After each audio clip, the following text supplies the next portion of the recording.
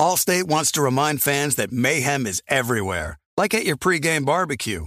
While you prep your meats, that grease trap you forgot to empty is prepping to smoke your porch, garage, and the car inside. And without the right home and auto insurance coverage, the cost to repair this could eat up your savings. So bundle home and auto with Allstate to save and get protected from mayhem like this. Bundled savings vary and are not available in every state. Coverage is subject to policy terms and conditions. This is the story of the one. As head of maintenance at a concert hall, he knows the show must always go on. That's why he works behind the scenes, ensuring every light is working, the HVAC is humming, and his facility shines. With Grainger's supplies and solutions for every challenge he faces, plus 24/7 customer support, his venue never misses a beat. Call quickgrainger.com or just stop by. Grainger, for the ones who get it done. MTV's official Challenge podcast is back for another season. And so are we. I'm Tori Deal. And I'm Anissa Ferreira. The wait is over, guys. All Stars 4 is finally here. And this season takes it to a whole new level. Old school legends, modern power players, and ex-lovers are all competing in Cape Town, South Africa for the prize of $300,000. And we're going to be right here along with you fans, covering every episode on the podcast. Listen to MTV's official Challenge podcast on the iHeartRadio app, Apple Podcasts, or wherever you get your podcasts. The Volume. Lakers Tonight is presented by FanDuel Sportsbook. There's no better place to make every moment more than with FanDuel. It's America's #1 sportsbook. It's easy to use, and it's fun to combine multiple bets from the same game into a same-game parlay. And FanDuel Sportsbook is now live in Ontario, Canada. If you are new, just download the FanDuel Sportsbook app to get started now. Sign up with promo code JASONT so they know I sent you. 21 plus and present in Arizona, Colorado, Connecticut, Iowa, Illinois, Indiana, Louisiana, Michigan, New Jersey, New York, Pennsylvania, Tennessee, Virginia, West Virginia, or Wyoming. Gambling problem? Call 1-800-NEXT-STEP or text NEXT-STEP to 53342 in Arizona. 1-888-789-7777 or visit ccpg.org/chat in Connecticut. 1-800-GAMBLER or visit fanduel.com/RG in Colorado, Iowa, Indiana, Illinois, New Jersey, Pennsylvania, or Virginia. 1-877-770-STOP in Louisiana. 1-800-270-7117 for confidential help in Michigan. 1-877-8-HOPE-NY or text HOPE-NY to 467-369 in New York. Tennessee Redline is 1-800-889-9789. Visit www.1800gambler.net in West Virginia or 1-800-522-4700 in Wyoming.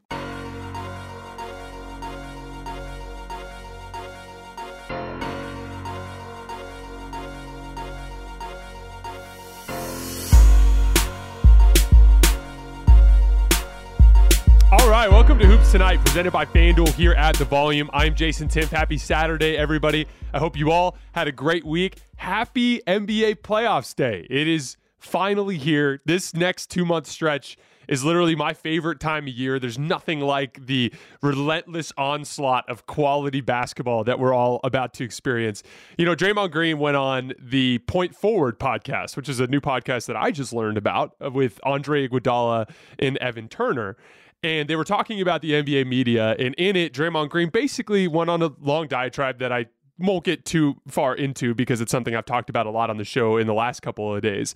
But he was talking about how the media has a responsibility to cover the beautiful game of basketball and not the drama and all of the stuff that you see, especially, you know, on some of the bigger media networks, the talking head shows. You'll see all of the focus on seemingly nothing but the basketball, which can be frustrating. And I 100% agree with Draymond, and that's exactly why I love this time of year, because for the next 2 months, these teams that are here, it's not about drama anymore.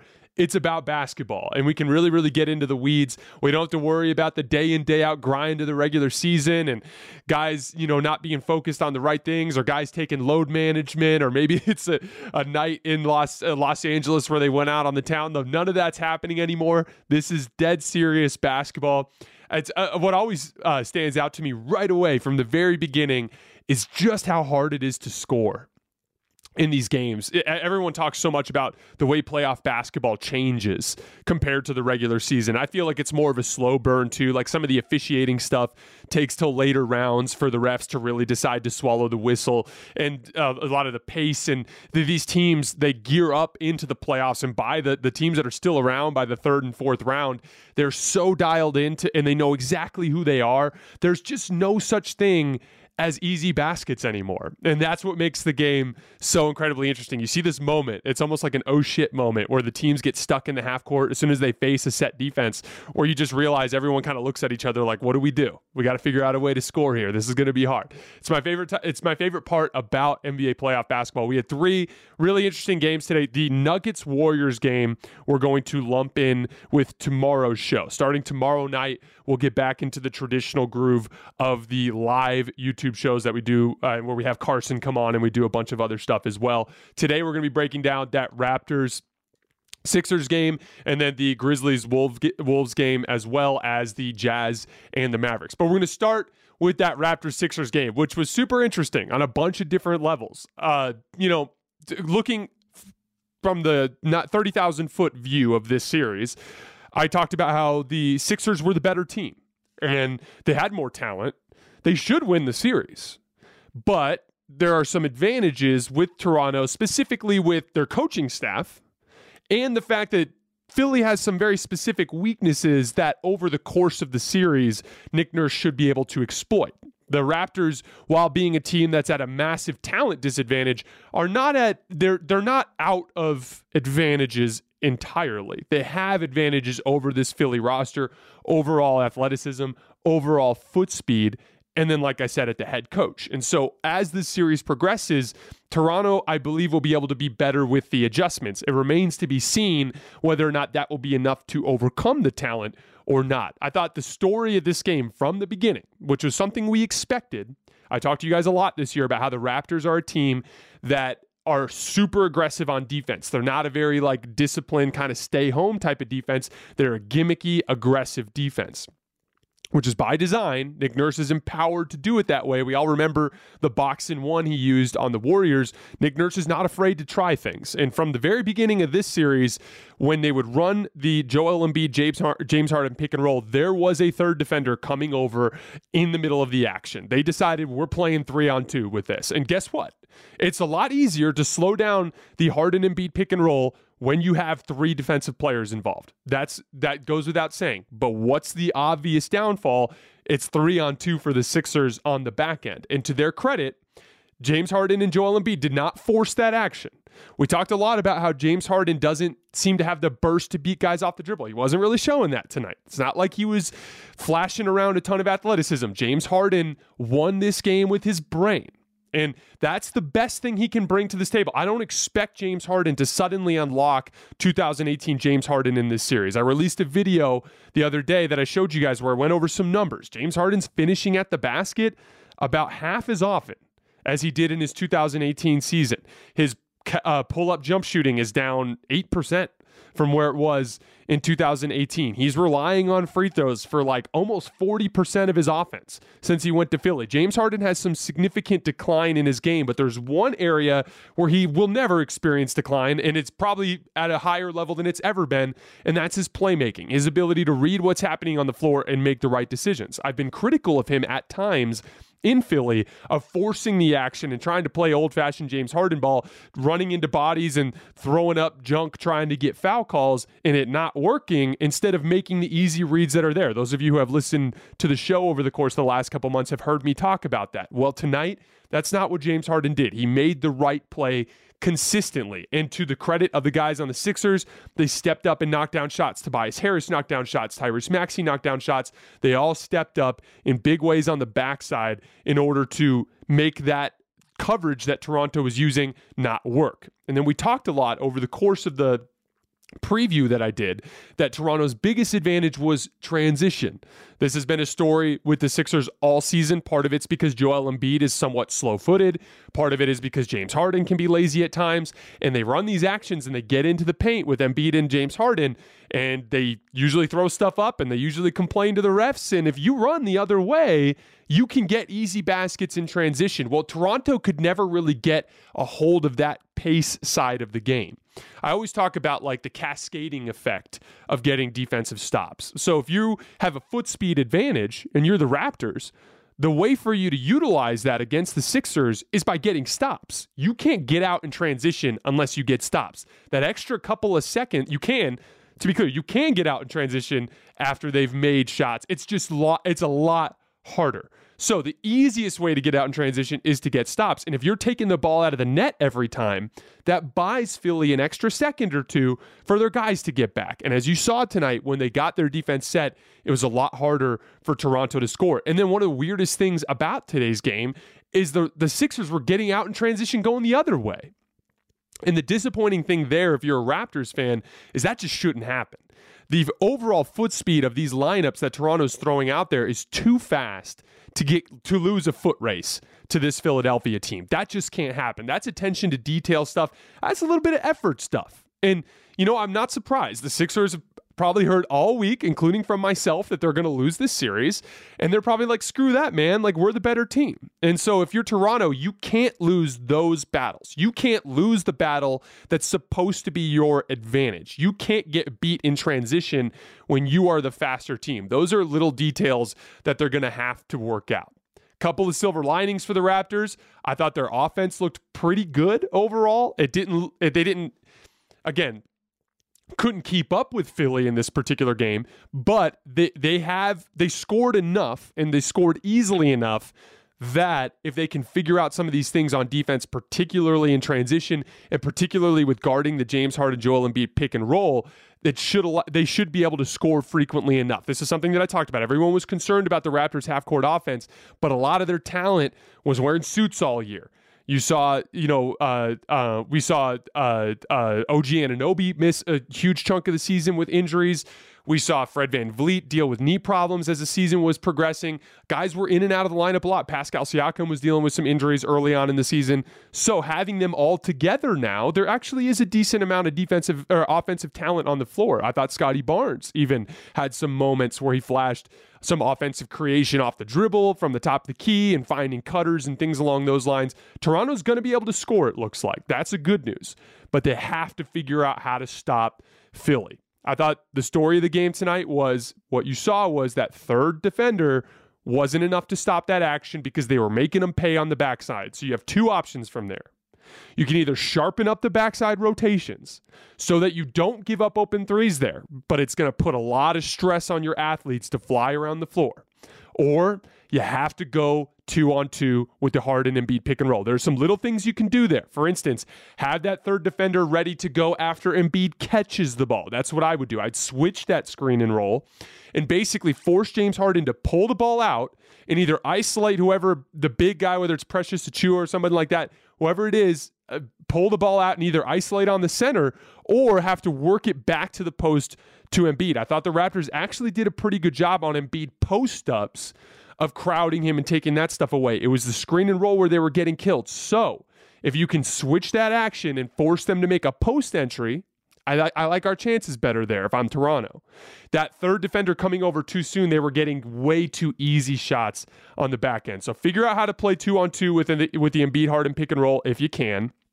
They got to figure out what went wrong in transition, figure out those details. You can't get beat up and down the floor by the slower team in Philadelphia. And last but not least, you can't, if you're going to slow down, you successfully slowed down Joel Embiid and you successfully slowed down James Harden for the most part, especially as putting the ball in the basket goes, but you got killed by Tyrese Maxey and by guys on the weak side of the floor. So you got to figure out how to guard James Harden and Joel Embiid without letting the other guys get going. Really quickly on Tyrese Maxey before we move on to the other series from today. This is a classic example of how slotting can be advantageous for a team when you bring in somebody like James Harden as a talent. We're going to talk about this a lot with the Dallas Mavericks here in just a minute because they're experiencing the negative side of this slotting with what happened with Luka Doncic. But everything about the game plan for Toronto is geared around stopping the Harden Embiid pick and roll, right? Stopping Harden or Embiid post-ups and Harden in that screen and roll action. So as a result, the amount of defensive attention that's devoted to Tyrese Maxey is not very much at all. And couple things, a lot of what Tyrese Maxey was doing in transition, that can be tightened up by everything we were just talking about with the details for Toronto. But this is what happens when you devote that kind of defensive attention to James Harden and Joel Embiid. You have a very talented young guard in Tyrese Maxey who's getting off right now because he's getting easy opportunities. That's the downside of doing that. That's part of why I think it's so important to get that James Harden, Joel Embiid pick and roll down to a 2-on-2 coverage so that you're not giving like incredibly easy opportunities for incredible players like Tyrese Maxey. Shout out to him. Made a lot of big plays today. Took over that game in the third quarter. Incredible performance. A lot of series left. Nick Nurse is the biggest advantage for Toronto. His brain, he's the best coach, one of the best coaches in the NBA. Definitely a better coach than Doc Rivers, in my opinion. He's their advantage. Him figuring this out as the series progresses is Toronto's best bet. I don't think this is anywhere near over yet. Round one goes to the Sixers. All right, let's move on to this Dallas Mavericks home loss to the Utah Jazz. So game one goes to the Jazz, which is not the least bit surprising. I was talking yesterday about how Steph Curry and Draymond Green are two of the most irreplaceable players in the league with respect to what they bring to the table for their specific team and how difficult it would be to find somebody else to do that. And Luka's in that conversation as well. And, you know, there's a lot to the system that Dallas brings to the table that still functions when Luka's not there. I thought Dallas competed like crazy on defense tonight. Credit to them. If they defend like that and Luka comes back, I like their chances in this series. That's a huge plus. On the offensive end, it's more or less the same type of action that you're seeing with Luka. It's just with lesser players running it. This is where that staggering thing comes into the equation that I was talking about. When you're looking at Tyrese Maxey in the types of defensive attention and defensive coverages that he's seeing, he is so talented that he can have a certain amount of success in that environment, right? Similar thing has happened with Spencer Dinwiddie and Jalen Brunson this year. Everything's devoted towards Luka Doncic and the way that they and the way that teams have to cover him. There's also a fatigue element. Luka Doncic, with his usage rate, is going to take a certain number of pick and roll possessions, or just we'll call it commanding offensive possessions. He's going to command a certain number of possessions over the course of that game. So the ask that's on Spencer Dinwiddie and the ask that's on Jalen Brunson is significantly lower. Fatigue becomes less of an issue. There's less repetition. Repetition is a huge thing that I talk about in playoff basketball. It's one of the big reasons why James Harden struggles as series goes along. He kind of comes at you the same way over and over and over again, and defenses kind of figure it out. So versatility becomes one of the biggest, indicators of success. And Luka Doncic has a ton of versatility to the way he attacks. Guys like Jalen Brunson and guys like Spencer Dinwiddie are a little more one-dimensional in their offensive approach. So in larger doses, with more actions on their plate, with fatigue playing a bigger role and with more repetition, those guys are going to look less effective. And what you saw tonight was Jalen Brunson and Spencer Dinwiddie struggling to replicate what Dallas usually does on offense. And switching over to Utah for a second, because I think this is very important in kind of understanding why that is. As I've talked about a lot, Utah, I call the Utah Jazz frauds, and it's kind of a fun word, right? It's just it's kind of just a buzzword in the sports talking head world when we're talking about teams like this that struggle in the postseason. But there's a very specific reason why I say that. I say that because there is a universe where the Utah Jazz are a very good defensive team, but we see them in certain environments become a very bad defensive team, right? Like last year, they were, I think, third in the entire NBA in defensive rating, if I remember correctly. Certainly in one of the top few teams in the league. Then they run into the Clippers without Paul George or without Kawhi Leonard, and just get lit on fire. And I think they had a 128 defensive rating in that series, which is a horrible number. So they're actually a bad defense in certain environments, but they're a great defense in other environments. And what is that environment? That environment is the ability of Rudy Gobert to stay in the paint. You guys probably heard Jeff Van Gundy today say during the broadcast, he specifically came out and said, Rudy Gobert has controlled this game without making a field goal. And he's right. Because in this specific game, with Luka out, the Dallas offense was incapable of getting Rudy Gobert out of the paint. And as a result, he was camping down there all night long. And every time they ran screen and roll and hit a guy with the pocket pass, they had to try to finish over Rudy, and they couldn't. Anytime somebody beat one of the bad Utah Jazz defensive guards to the basket, Rudy Gobert was just waiting there. And so nothing was open. There was one of the things that's consistently happened with Dallas this year is they've had to play non-shooters in the front court, right? Dwight Powell, not a great shooter, but he's so important to their screen and roll game, he has to be out there. Well, Luka does a better job of navigating that and finding ways to get around Gobert. Dinwiddie and Brunson really struggled with that. Rudy Gobert sat under the basket all night long, and it caused a lot of problems. You saw another classic case of playoff defense with Josh Green. Love Josh Green. Came to Tucson and played for the University of Arizona. He's not making his corner threes right now. So Utah's leaving him wide open. That's even more congestion in the paint. Dallas's offense completely and utterly broke down without Luka. And that's kind of the story of this series, right? Like, what are you going to do? They've tried to go to Bertans for more offense, and just relentlessly, Donovan Mitchell and Bojan Bogdanovic just kept attacking Bertans every time down the floor. I thought that's what killed them, particularly in the third quarter. I do want to give some credit to the Jazz. They're not a great defensive team on the perimeter, but they did compete today. Again, it's easier to do when you're dealing with Jalen Brunson and Spencer Dinwiddie, but the Jazz did compete. But there's really nothing really worth talking about here if they can't get Luka back. Luka is the only thing that matters for Dallas in this series, because if he's not there, Dinwiddie and Brunson aren't up to the task. They're not going to be able to get Gobert out of the paint, and they're just simply not going to be able to score enough. Even with as good as they are defensively, they're not going to be able to score enough to win this series. So all that matters at this point is they absolutely have to get Luka back. I don't even really see much else to dig into here unless that's the case, because Dallas simply cannot keep up in this series without him. All right, last, before we get out of here today, we're going to look at what I thought was an incredibly entertaining game between the Minnesota Timberwolves and the Memphis Grizzlies. So game one went to the Timberwolves. I saw this series being one that Memphis would eventually control and win probably in 5 or 6 games. But I think that all the games would be competitive. For those of you who listened to the preview, these are two teams that share a lot of similarities. They both play at an extremely high pace. Minnesota plays the fastest pace in the league. Grizzlies play the 4th fastest pace in the league. They both have a ton of long and athletic wings, and they both play extremely hard.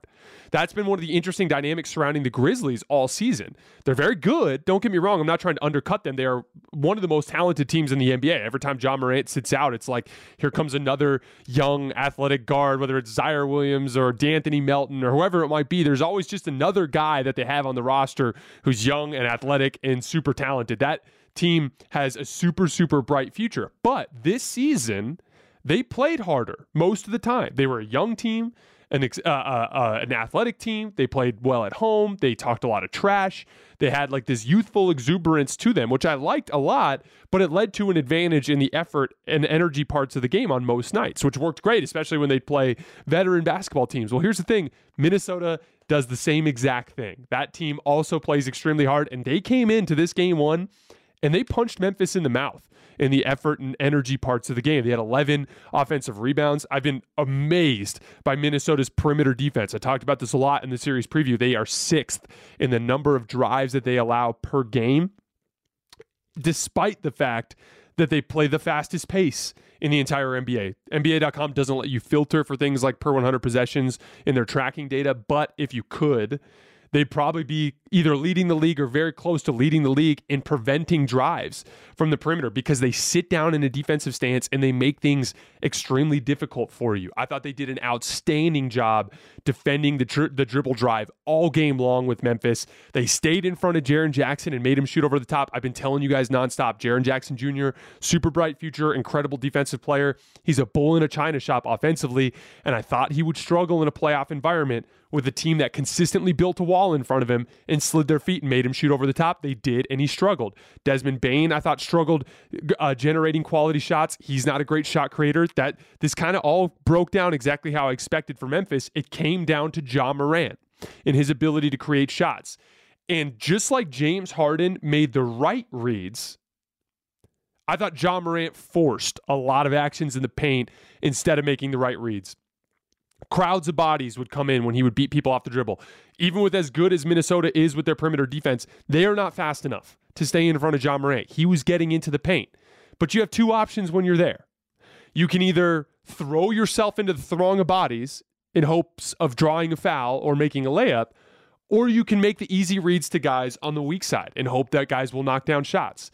That's not what Ja Morant did. He just repeatedly threw himself into traffic. He did get a lot of calls until late in the game. Then those calls went away, those opportunities went away, and their offense kind of fell dead. That's got to be the biggest adjustment that Memphis has to make as this series progresses. You know, the Wolves are happy to make those plays. When they get into the lane, they're constantly kicking out to shooters. The Wolves are number 1 in the league this year in three-pointers attempted and number 1 in the league this year in three-pointers made. So it's not a big shock that they took 41 of them today and they made 16 of them for 39%. That's the way their offense is designed to function. That's the kind of shot they're going to get. The Grizzlies are not great in that department. They are 23rd this year in three-pointers attempted. They are 23rd this year in three-pointers made, and I believe they're 17th in percentage. So they're not a great three-point shooting team. So part of this particular matchup is the Grizzlies have to understand the way this chess match is unfolding. The Grizzlies or the Timberwolves are sliding their feet on the perimeter and they're taking away a lot of your easy driving opportunities. And when you get into the paint, they are packing the paint and they're giving up shots on the weak side. You have to make those reads when they're there, just like James Harden and Joel Embiid did tonight. That's going to be the story of the game. They went 7 for 27 from 3 tonight, only 26%. That's nowhere near enough attempts for how often Minnesota was overplaying the paint. You have to be taking high 30s, low 40s threes in this particular matchup. As this kind of goes along, that's going to be their biggest area of opportunity, is finding those three-point shots on the weak side of the floor. Another adjustment that I think the Grizzlies absolutely have to make, they got to get Steven Adams out of the lineup.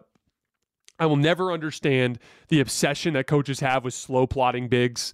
I dealt with it with Frank Vogel this year and DeAndre Jordan and Dwight Howard in large doses. You know, Sixers fans have dealt with it with going to DeAndre Jordan coming off the bench for them there. Steven Adams in Memphis, it's the exact same problem. Jaren Jackson Jr. is every bit capable of playing the 5 for you all the time, okay? And you can go to Brandon Clark or play small in the minutes that he's not on the floor. You're so athletic around him, and you're so strong around him. Desmond Bane is big and strong. Jaren Jackson is big and strong. Dylan Brooks is as big and physical a perimeter player that we have in this league. You do not need Steven Adams on the floor. When he's on the floor, they're going to run you up and down, and they did tonight. I'll have to pull up the box score, but they were big minus when Steven Adams was on the floor. That's an easy adjustment to make moving forward. Get out of your traditional lineups. This is the postseason. You don't need to manufacture stops against the weak opponents in the 82-game schedule. This is winning time. You can't afford to lose another game. You have to get Steven Adams out of the lineup, and then don't get outworked anymore. You have to find a way to make sure that, especially when you're at home, you win the effort and energy parts of the game. You get more offensive rebounds than Minnesota gets. You play better in transition. Those are the areas of the game that they have to control. Special shout out to all the role players from Minnesota who made a ton of big shots tonight. Patrick Beverley made a huge sidestep 3. Jaden McDaniels made a huge 3 out of the corner that kind of iced it. Taurean Prince made some big shots. Malik Beasley, what an amazing performance from him. He is, you know, he's kind of like a depends on when you watch him kind of guy. Inconsistent, not entirely uncommon for players like that with that archetype of kind of volatile offensive shooting guard. But man, he played really, really well as well. This is going to be a very competitive series. I think that the Grizzlies have easy adjustments that they can make, and they are the more talented team. They should be able to swing things, but great first step for Minnesota. Last note on Minnesota before we get out of here for the day. Really impressed with Karl Anthony Towns and the way he bounced back. He had a really unfortunate game against the Clippers. I thought he let the foul trouble get into his head. The way the Clippers swarmed him clearly bothered him in a bunch of different ways. It'd be really easy to shrink mentally from that and just feel like it's just not your night or whatever it is. Cat rebounded, and he played extremely well tonight. He was dominant on the offensive glass. Huge part of their offense tonight was the ability to give Karl Anthony Towns the ball at the top of the key and space out around him where he could easily beat guys off the dribble with his face-up game. It's where he got his incredible dunk. It was on a gamble, on an entry there to the high post, and he was beating guys off the dribble there. He's so strong, and his ability to draw contact and finish through contact at the rim out of that position was a huge part of their offense. What's interesting there is, with exception of Jaren Jackson Jr., I don't think anybody on Memphis can guard him on that spot of the floor. So that's going to be a really interesting chess piece for Minnesota as this series progresses. How frequently can they get the ball to Cat there without Jaren Jackson Jr. there? Because even when Jaren Jackson Jr. comes over to help, when Cat has a head of steam, it just doesn't matter, like you saw with that ridiculous dunk. Super entertaining first day of games. Like I said, we're going to get to the Warriors-Nuggets game in tomorrow's show. Back to normal right after the last game of the day. We'll be going live on YouTube and on Twitter Spaces. We'll have Carson and the whole shebang going on there. As always, I appreciate your guys' support. I'm really excited that we're getting this playoff journey off and started. I will see you guys tomorrow.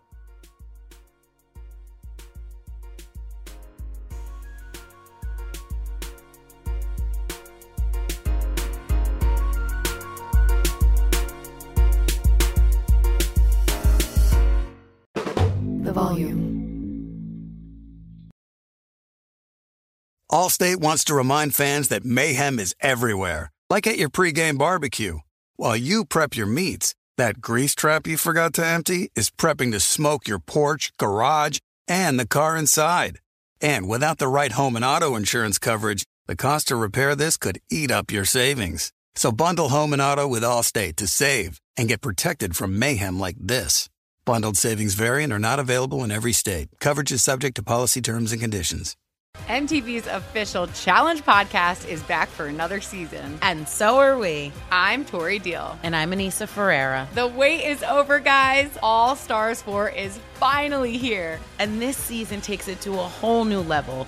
Old school legends, modern power players, and ex-lovers are all competing in Cape Town, South Africa for the prize of $300,000. And we're going to be right here along with you fans, covering every episode on the podcast. Listen to MTV's official Challenge podcast on the iHeartRadio app, Apple Podcasts, or wherever you get your podcasts.